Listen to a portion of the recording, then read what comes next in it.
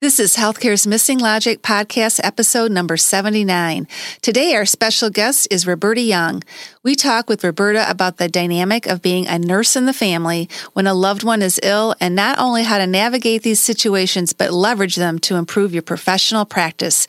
You won't want to miss this. Hi, healthcare leaders. I'm Tracy Christofferson. And I'm Michelle Trosett. We're your hosts for Healthcare's Missing Logic podcast, and we are so grateful you joined us today. You're about to see healthcare problems and challenges through a brand new lens and take your leadership to a whole new level with this podcast. We've coached healthcare leaders from across North America for over 30 years as they strive to establish healthy, healing organizations and thriving work cultures. This is the only podcast that shows healthcare leaders how to apply polarity thinking, the missing logic in healthcare, to their reoccurring challenges so they can stop wasting time, money, and resources on fixes that fail.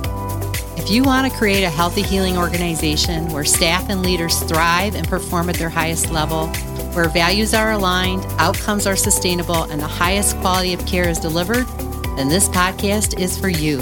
Keep listening. Each week, you're going to learn how to leverage a polarity mindset and manage competing priorities as we use a polarity lens to explore everyday challenges with the leaders who are striving to manage them. We're thrilled you're here.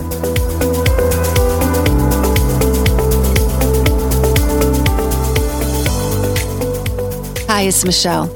And Tracy. Welcome back to another episode of Healthcare's Missing Logic podcast. Yay! Yay! Here we are, another day. Another day, another episode. Yeah. And you know what? We've been waiting for this one. We have. Yeah. Because we have a very special guest, right? Yeah. Yeah. You know, it's always fun to think, who are we going to have on the podcast?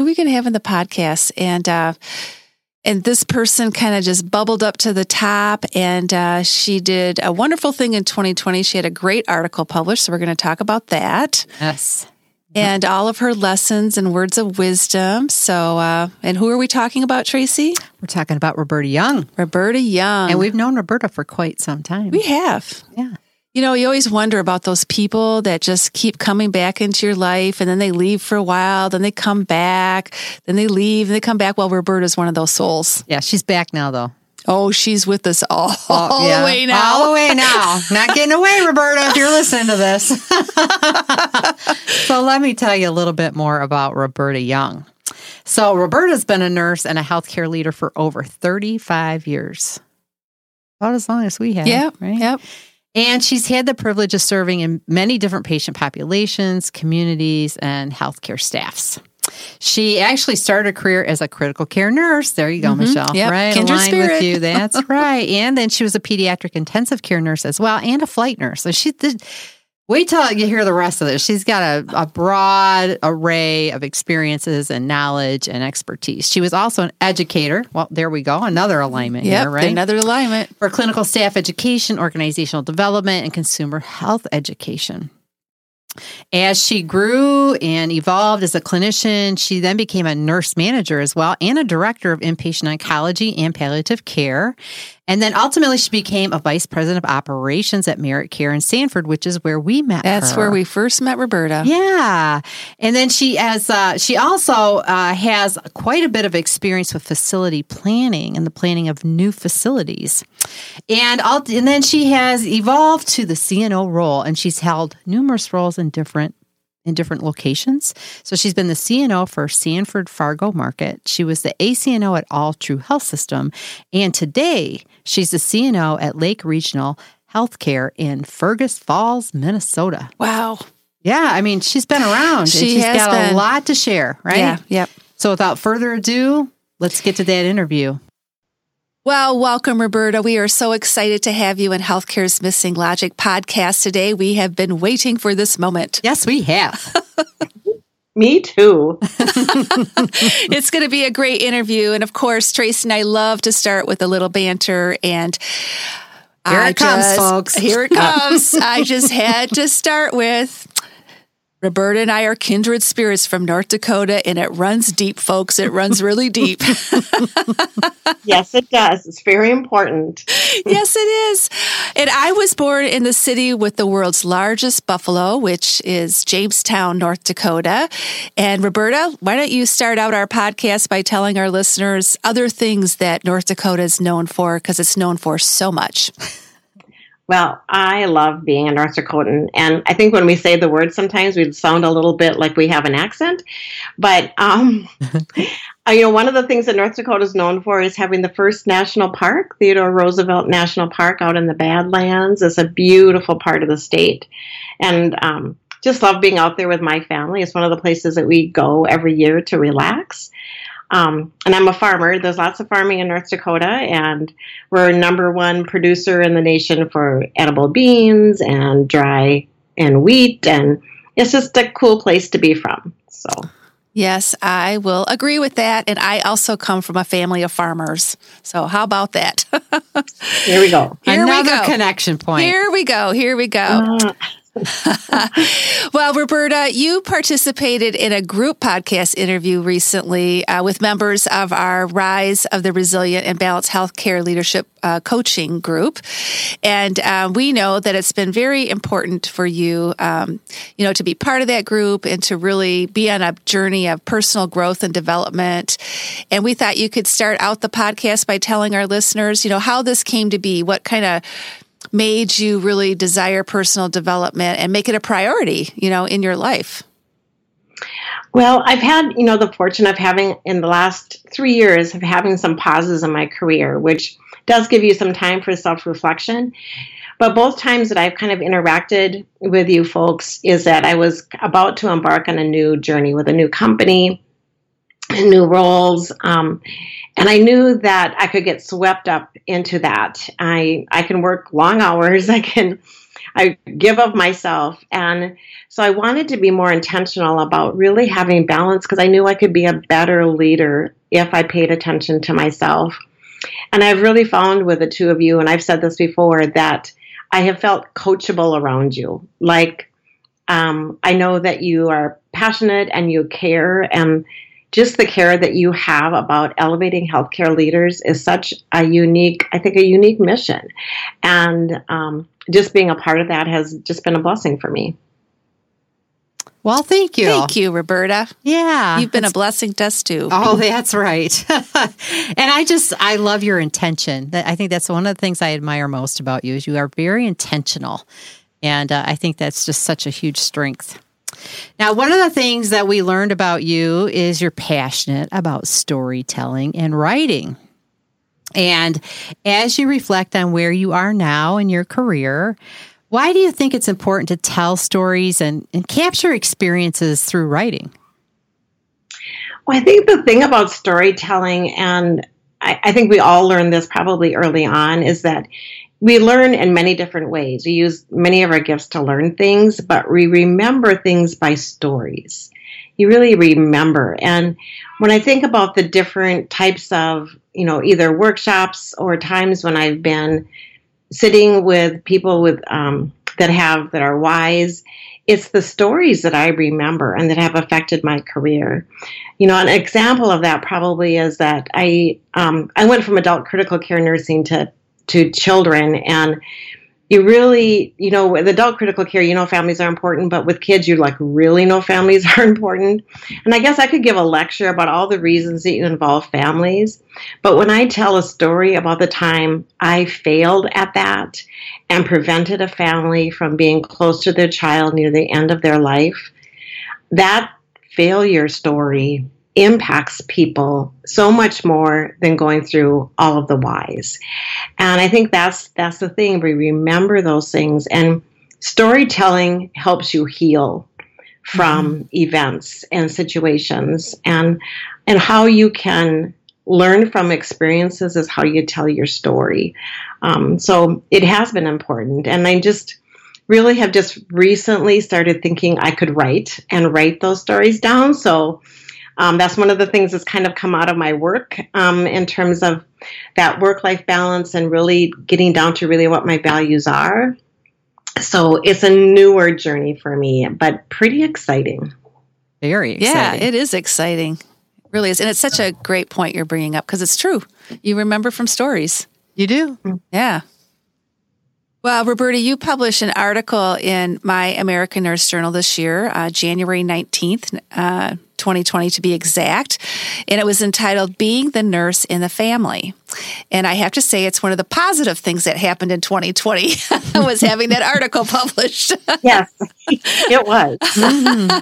And just on a personal note, my father passed away 5 days before that article was published, and when I read it, I could relate to so many things that you write about in that article. And Tracy's also had, experience with, ill parents and family members. And when you're the person in healthcare, there is a different dimension that happens. So really appreciate that article. But we haven't really talked about how that article came about. So give us a little background on it. Well, I co-wrote it with a colleague of mine, Terry Anderson from Nebraska. And we had met earlier. We're both presidents of our state nurses associations at the same time, and so had gotten to know each other. And so just over the years kept connecting. And one of my pauses in my career, I reconnected with many people, but I reconnected with her. And her mother had recently died and had gone through kind of that dwindling chronic condition, and talked a lot about that role of being a nurse plus a daughter and what that was like. And the more we talked, we knew that we wanted, she knew I wanted to do some writing. And so we started talking about how that really related to how it changed our practice, how those experiences of being with a loved one through a journey changed our nursing practice because we gave it opportunity to. So that was really the start of it. And I think, again, the stories of what I had related, out loud to people, the stories about what I learned about my mom's illness and about being that family member. So it was just an opportunity for us to share that, and I guess to stimulate thinking, because I think sometimes when you're taking care of a patient and there's a healthcare provider in the family, it can be, sometimes you kind of cringe as a nurse, honestly. I think because I don't know why we're not gracious about that, but so it really made us look at that situation from many different angles. Yeah, well, you did a great job, and the article has a lot of great just tips for people that are in healthcare and they have ill family members. So thank you for that. Yeah, definitely. And you describe how we can experience being a family member, as a nurse, both, frustrations with our fellow healthcare colleagues, and yet at the same time, be in awe of them and the care they're delivering. So can you say a little bit more about that dynamic? Well, I think, I was in a situation where my mom was being taken care of by colleagues. I worked with some of the same nurses, some of the same physicians, and I knew, or I trusted them.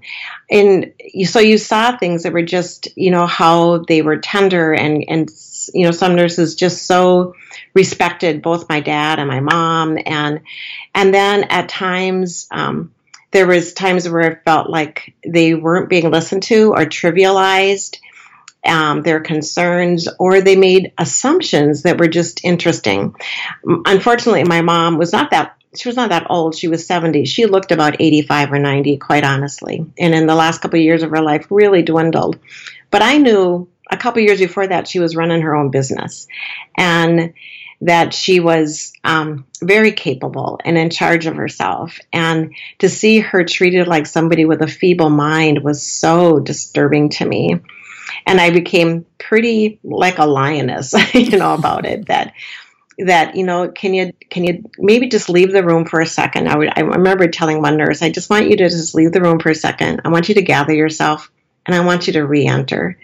And I want you to be open to the fact that this is somebody who, owned her own business, that she could make decisions. She could cook for 30 people, and think differently about it and how you're going to interact. Now, that's kind of a bold, icky thing to say, probably, but I wanted from my mom that she was always respected, and that was some of the disappointments. And at the other time, there'd be caregivers that were just so awesome. So it was always that balance. Well, and I think to me, what the first thing comes to my mind is you have to know people's stories. Exactly. Yeah. You have to know who they are to care for them. Mm-hmm. And until we take the time to know who that is in that bed, we make a lot of assumptions, right? And and so I think, bold or not, that was the right thing to do for your mom, right? And I commend you for that. I think it's so critical and so important. And I guarantee you that nurse will never forget that. That's right. Right. And I think, I could have been just angry. I mean, truly, I was pretty angry a couple of times in that situation. And but it wouldn't have, and I know I probably was short with some people. I was not perfect. But it's like I needed to kind of ground myself in the fact, how could I make a difference? And I was really more thinking about my mom than I was thinking about that nurse's career and what she could learn. But I think it's that those moments that what can I do that's positive and not make it more negative in the situation, that I did have control over that. Mm-hmm. Yeah. Well, and in that situation, you're the daughter. Yeah. Mm-hmm. Not the nurse, right? In that moment, you're the daughter. And so that's where that intention came from, right? To protect your mom, to make sure that she was respected, had the right kind of care to serve her and who she was in her wholeness. And so to your point, right, you're flipping back and forth, right? At different parts of the journey, you're playing different roles, right? Exactly. Yeah. Exactly. Yep. Yeah. And, in the article, there's a line that's really powerful. And you say you define your role when a family member is ill and then apply that experience in your practice. So here you just talked to us about helping somebody else, right? Kind of redirect their care. But you're saying here, right, as a family member, you can also take those lessons and apply them to your practice when you are practicing. So tell us a little bit more about how those actions are helpful. Well, I really thought that, as I reflected on this situation and others over the years, that it helped me remember, I guess, that important position that you are never just treating one person. You're always treating a collection of people, that we all have our own lived experiences. And I think about some of my actions where I know that I appeared short, or I had a lot of questions, or I didn't have a lot of questions because I did know the pathophysiology of what was going on, or I didn't want to be judged. I didn't want people to assume either. And so I think taking that into your practice now, how, as a nurse, when I'm caring for another patient or a family member, or I'm helping support that care of the nurses that I serve as a leader, is that how do I help them create that space that they can pause and that they can listen? Because it doesn't take all that long. Right. It doesn't take that long to establish rapport, to ground yourself before you enter that room so you can pay attention to that person and that family member. And I think really to question your assumptions, and you have to think a little bit to do that, because in the busyness of a day and all the things that are going on, that it's that you still have to take that pause, and it's not going to make your day longer. It's not going to make you stay overtime to do that. That you can do it. You can do it while you're doing things, but again, it's about that intentionality of pausing, thinking about that particular patient, thinking about the dynamics of their family, and creating it into a healing environment versus one that's full of confliction. So, well, just takes me right back to the bedside. I know, doesn't it? Doesn't it? And I'm not a nurse. I'm a respiratory therapist, but I feel the same way, right? Yeah. I learned these things a long time ago, right? Yeah. Right. And how critical it is to not make those assumptions, to pause, to think about, everybody that's involved here, and then to be on the other side of that bed as well, right? Like, to be the family member. And so, it takes me right back to all those experiences. And I think right now, in the COVID world, when I think about all of the extra steps and busyness that's gotten into frontline healthcare providers' lives, how do we turn, so like the opportunity, you have to don PPE and you have to doff PPE, right? On and off. And how to intentionally maybe use that time to center yourself before you enter the room. And then when we had, the healthcare system I'm working in, we are allowing one visitor per family, but when we were not, the intentionality of still keeping family members involved was really difficult and really had to be planned. And the family members, no news was not good news to them. No news was something has gone bad and they're too busy to call me. And so it's really that we shouldn't have waited for family members to check in with us. We needed to check in with them intentionally and make it a schedule, make it a priority. And it was hard because there was a lot of busyness. We were asking a lot out of healthcare providers, and it's hard to step back and include family when they weren't present with you.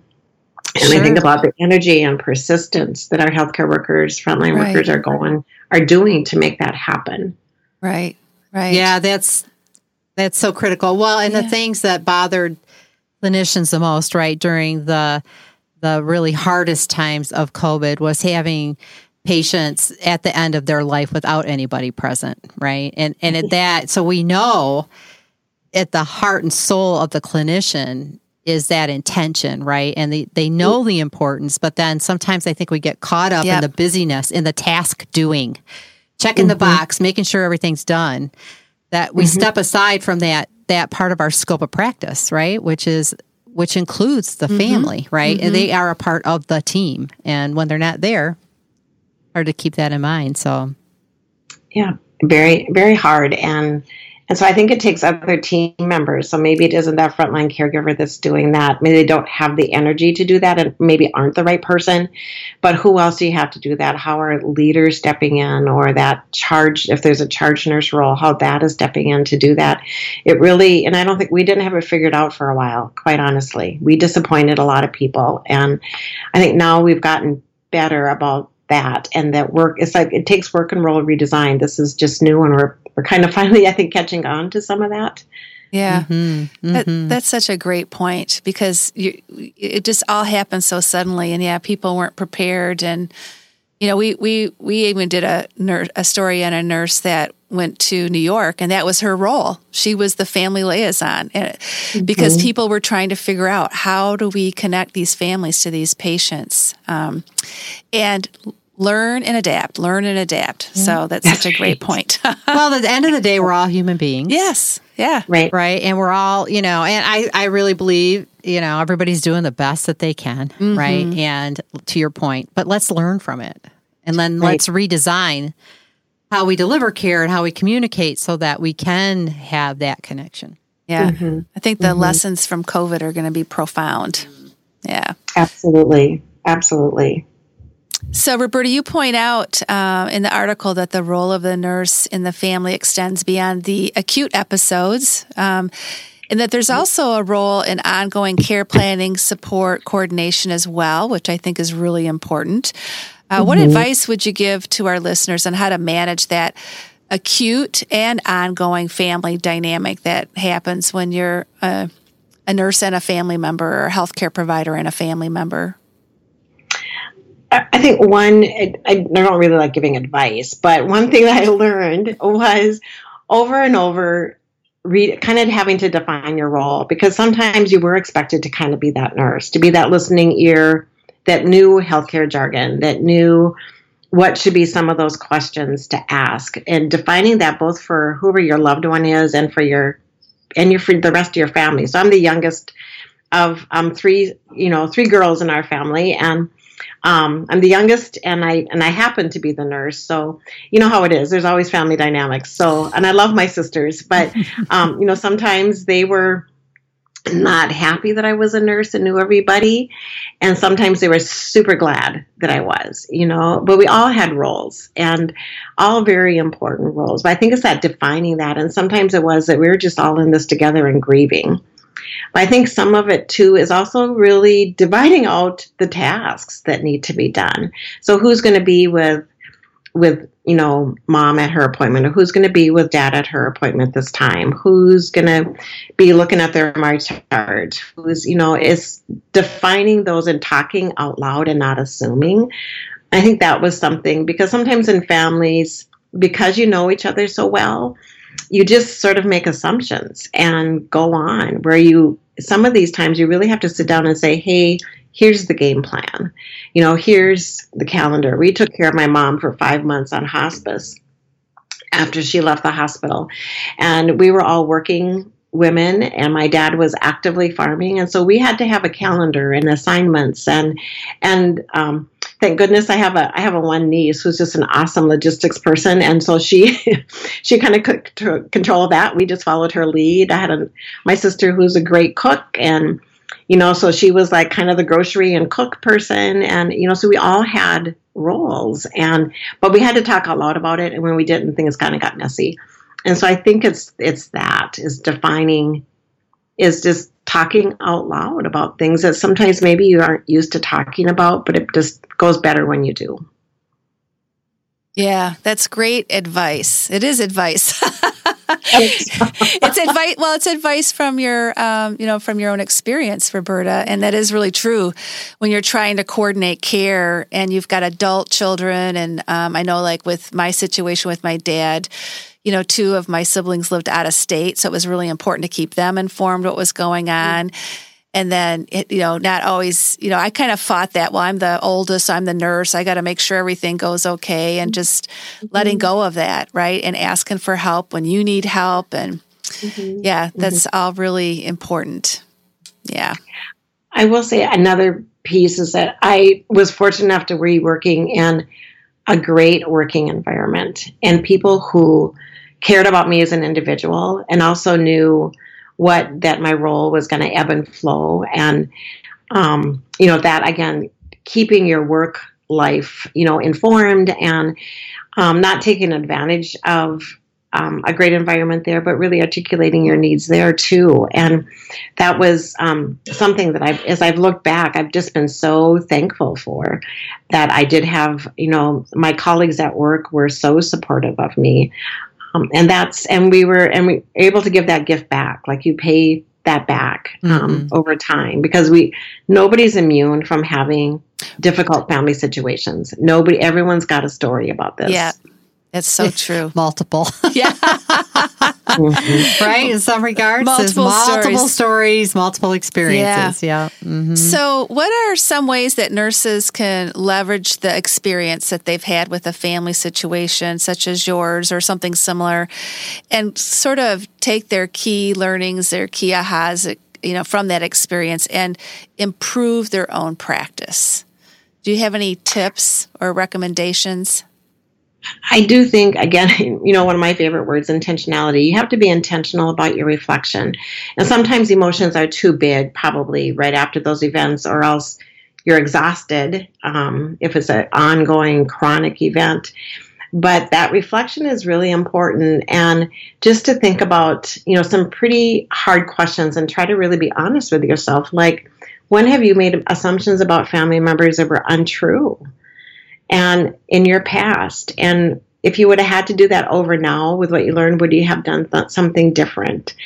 So I think that's a really good question. I think the other question is, have you, you don't, as a nurse, we're not totally in charge of all the healing, right? There's a lot of factors of that, but can we be that guide to create that healing environment, including the family, even if they're annoying to you?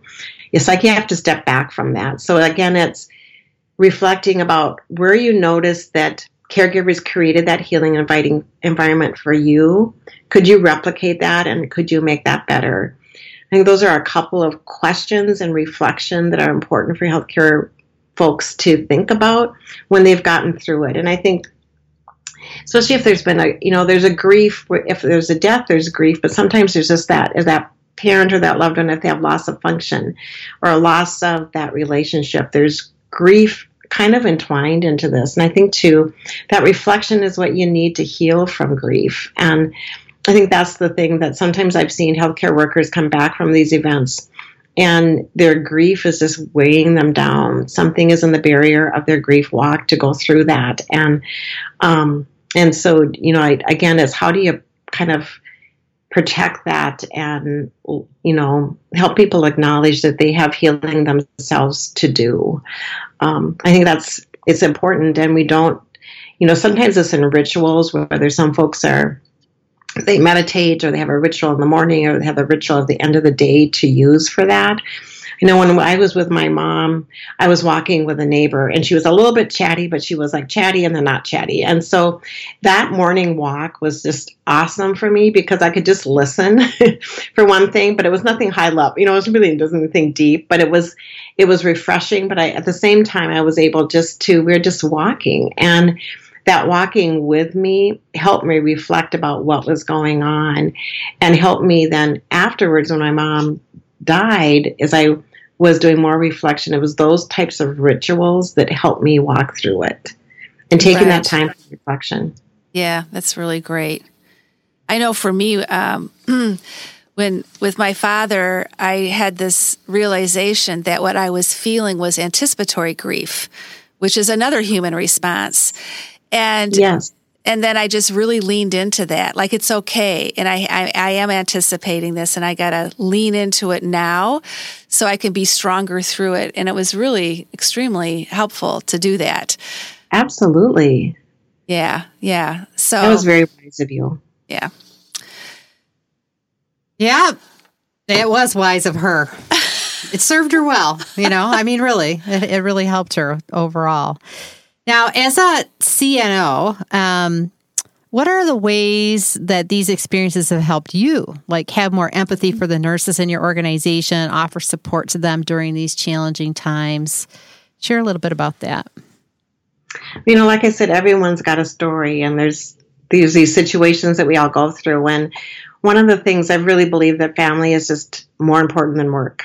And not in a bad way, but it'll balance out. I just have a trust that it'll balance out and that there's a season that folks are going to walk through that they are, that they need more support and need some more help. And so I know that if I give that intention and that support to them, that eventually it's going to pay off. And they're going to feel supported and come back better person and better healed.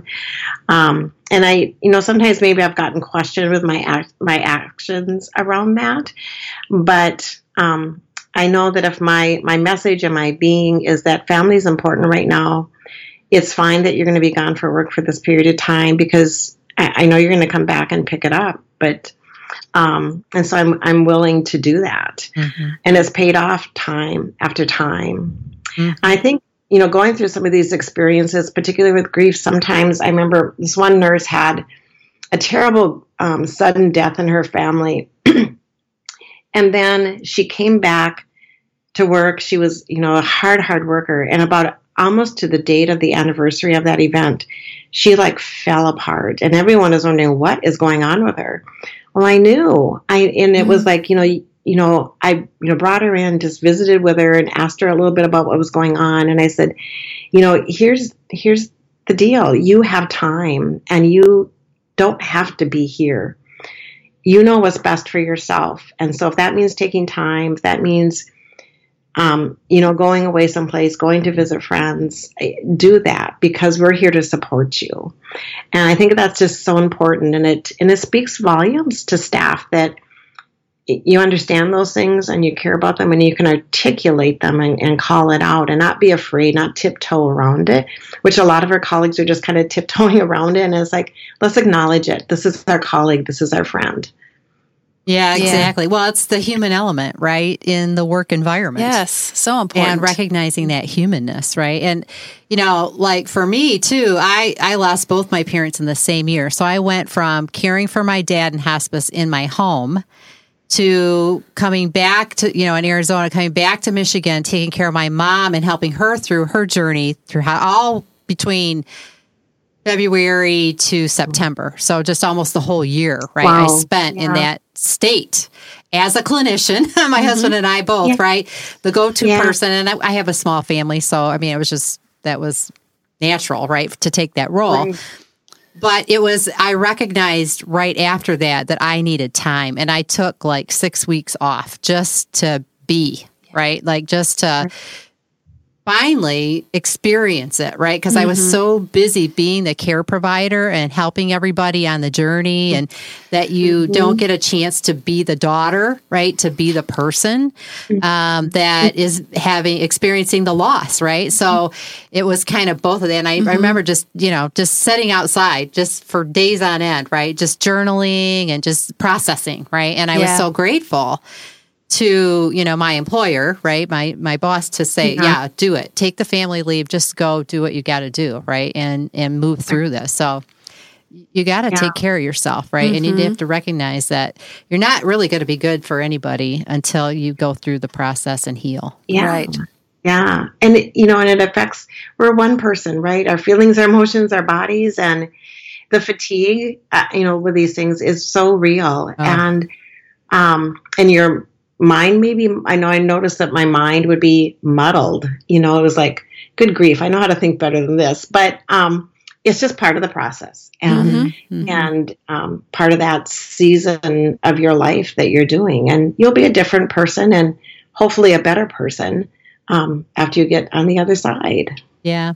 And I think there's too something about, people are more informed now. Right? Family members are a lot more informed than they ever were when we were practicing, right? And then you have a clinician who's really informed. And so there's a part of this too that's about preparing staff for that family member who is a healthcare person, right? They may not have experienced it themselves, but like you said, at times you're like a tiger or a lion, right? You're doing everything you can to protect. I remember when my brother-in-law had H1N1, and he ended up in this small community hospital, went into ARDS very quickly, too soon for them to move him to a place that could care for him. And I remember being at that bedside just like, OMG, look where we're at, right? These people don't have the capacity, the knowledge, to care for him the way he needed to be cared for. And I remember bringing in clinical practice guidelines to the nurses. Like, really, I was, because I knew, right? Yeah. And even the intensivist, I remember saying, what's your plan? What are you going to do? Like asking him, and he didn't know how to respond to me. Like he didn't have, because nobody knew how to deal with H1N1, right? That was, again, another significant flu. We didn't know, right? And he went I remember when he first went in the hospital and he was short of breath, right? And he said, you're just anxious. They would have picked up on the right symptoms then, and he'd never been sick in his entire life, right? So, and it spiraled, and he ended up passing away, and it was just a really but it was like, how do you prepare those people to deal with me, right? Because I'm coming at you with everything I got, because I'm gonna make sure I'm gonna do everything I can to do what I can to help, right? Yeah. And so I think there's a part of this too that's preparing those people for the lion that's coming through the door. That's right. And not like turn away from it. Yeah, exactly. There's a lot of healthcare providers who, if somebody's, prickly, a family member, you avoid. And it's like, no, you got to get closer. Yeah. You got to get closer. And maybe it's just asking that simple question, do you have some suggestions? What's going to be important to you right now? And having a couple of those questions kind of in your back pocket, I think is a good way to kind of work with healthcare workers about that, and to say, come with me. Like, we're going to go see them. If who's, what feels like the most angriest person on your unit, let's go with them in there together. And let's, just, if I can deal with it, and it's not going to be perfect, but maybe you'll catch some words, and you'll find out that the world's not going to end if you get closer. Yeah. Not farther away. Yep. Well, and I've always said, people care more about how you are with them than what you're doing to them, right? I don't care how many tests you do. That's right. I care about who you're being with me on this journey, whatever it is, whether I'm a family member or I'm the patient, right? What matters to me is how you're caring for me. Right. Not all the tests you're running, or the tasks you're ticking off, Absolutely. but who are you being, right? So, and I agree with you. I think it's all about just lean in, because there's a message there. And once you can break through that and they feel heard, they won't be that way. It won't be as prickly, right? It'll be so much easier. Yeah. Yes. Yeah. Well, the other thing is when family members are experiencing health challenges, as we, often see, we look at it as a problem to solve, right? And but we know that underneath all that, right, are some tensions that we have to manage as clinicians and in the family to offer support. And some of that is, thinking about, what's the impact of self and other. So we've all talked about how we've been caring for our family members, right? Caring for the ill and the rest of our family. But then how do we take care of ourselves in the midst of all of that too, right? Right. And I think, that's really one of the things I've appreciated about being with this group of resilient and balanced healthcare leaders is really paying attention and having a different listening ear to where are the tensions, and instead of blowing through them, really pausing a little bit to say, okay, what is it, and where am I at, and what's making me feel a little bit unbalanced right now. And I think that self and others, I think one of the things when my mom was sick, I'm pretty sure I had a sinus infection like for 7 months. Like I just could not shake it. So that was my, big, red flag that I was not sleeping, and I was probably, but part of me too knew that this was a season. So it wasn't going to last forever.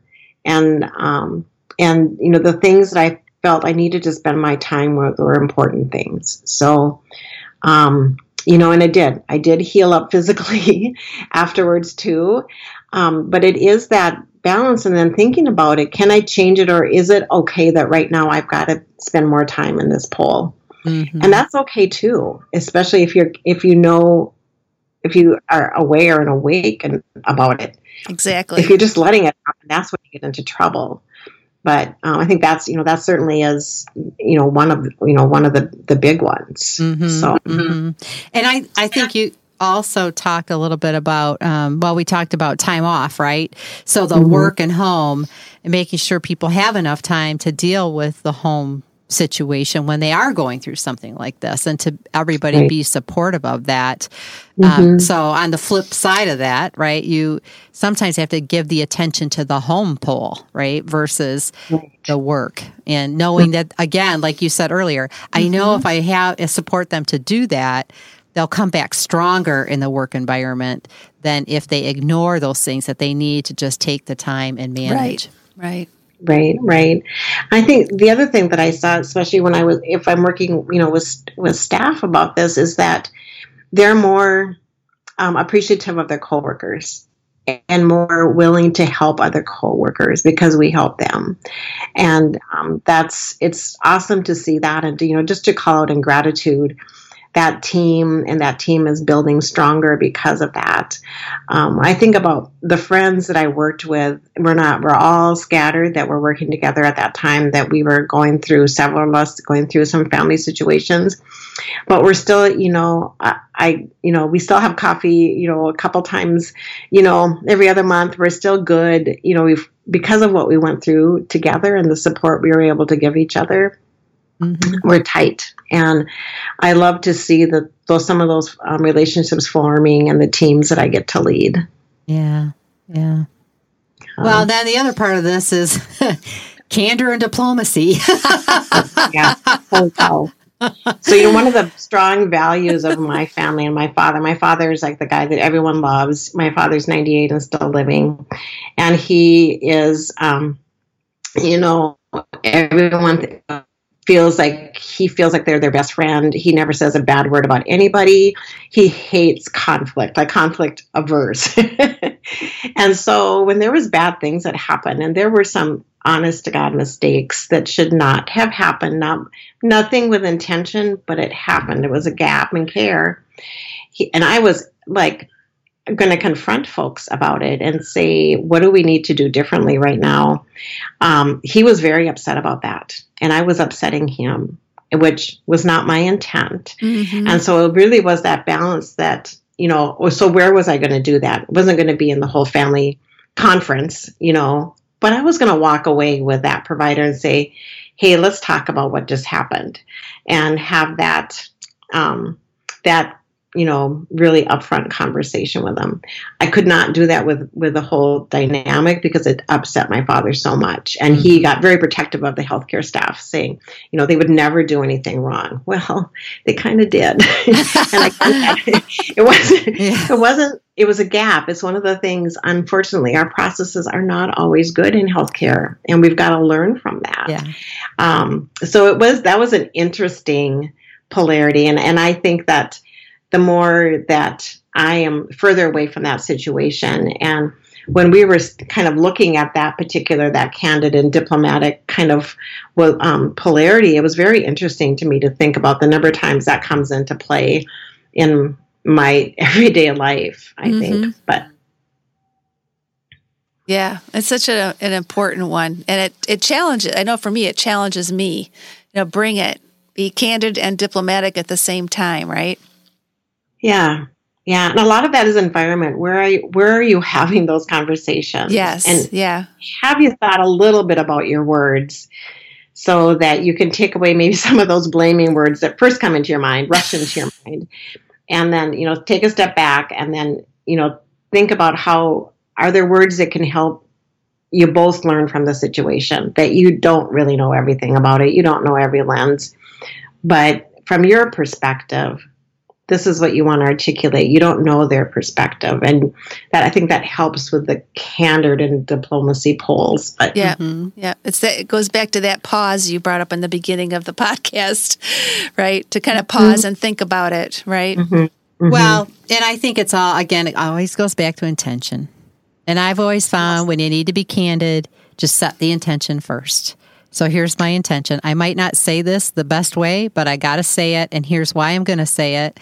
Here's what's behind my words, and just know that first, right? And then, you can share what you need to share. But I always find that that's helpful. Right. And you're not really in charge of their reaction. No. Nope. We're all in charge of our own reaction to the situation. Yep. And I think that also kind of helps me move through it. Yeah, that's great. That's a great reminder, Roberta. Well, lastly, Roberta, we have one last very important question for you. We want to know, what is the next article that you have in you? We know there's more in there. We can just feel it. So are you working on anything now, or do you have any ideas that you've been kind of percolating about that you'd like to write about?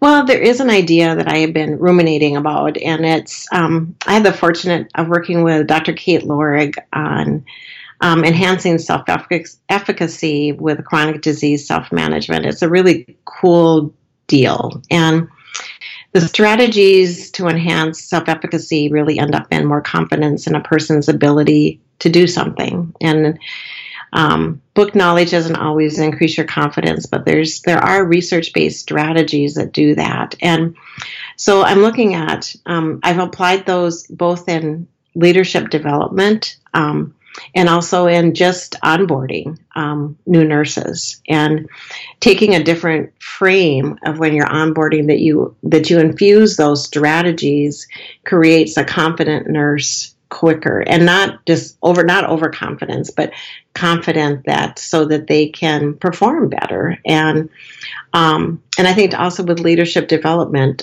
is that oftentimes as leaders are growing into their role, it is really about building their confidence, and that when you build their confidence, you're more willing to probably make mistakes and learn from them.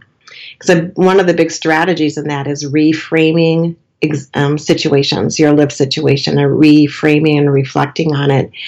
And what does it really mean versus what your first reaction is, that maybe it wasn't really a failure. Maybe let's talk through it. So that's what's been percolating in my mind, is to look at applying that particular model both to onboarding and leadership development. Wow. It sounds wonderful. It does. Yeah. Love it. Well, Roberta, it's again, your stories, right? We're learning from stories. That's exactly of course. right.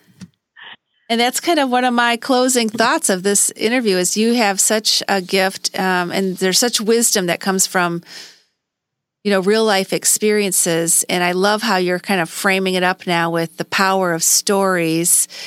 And I just think it has such a big impact. And I really appreciate you coming on and sharing that with us and our listeners today. Yes.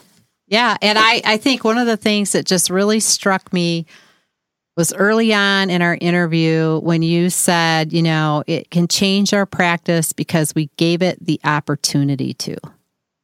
And I just think that's such a powerful statement and just such a powerful way to be, open to the opportunity to have an experience change you, and right back to the stories that we share to change us, because they can. So thank you so much for sharing that, being here with us. Yeah, it's been a joy. Thank you so much. Oh, yeah. Yeah. All right. That wraps up another awesome episode. Wraps it up. Yeah. So thanks for being with us on this episode of Healthcare's Missing Logic podcast. And we'll see our listeners. Well, we won't see you, but you'll hear us soon. Yeah. Stay strong and safe, everyone. Yep. And stay healthy. Bye-bye. Bye.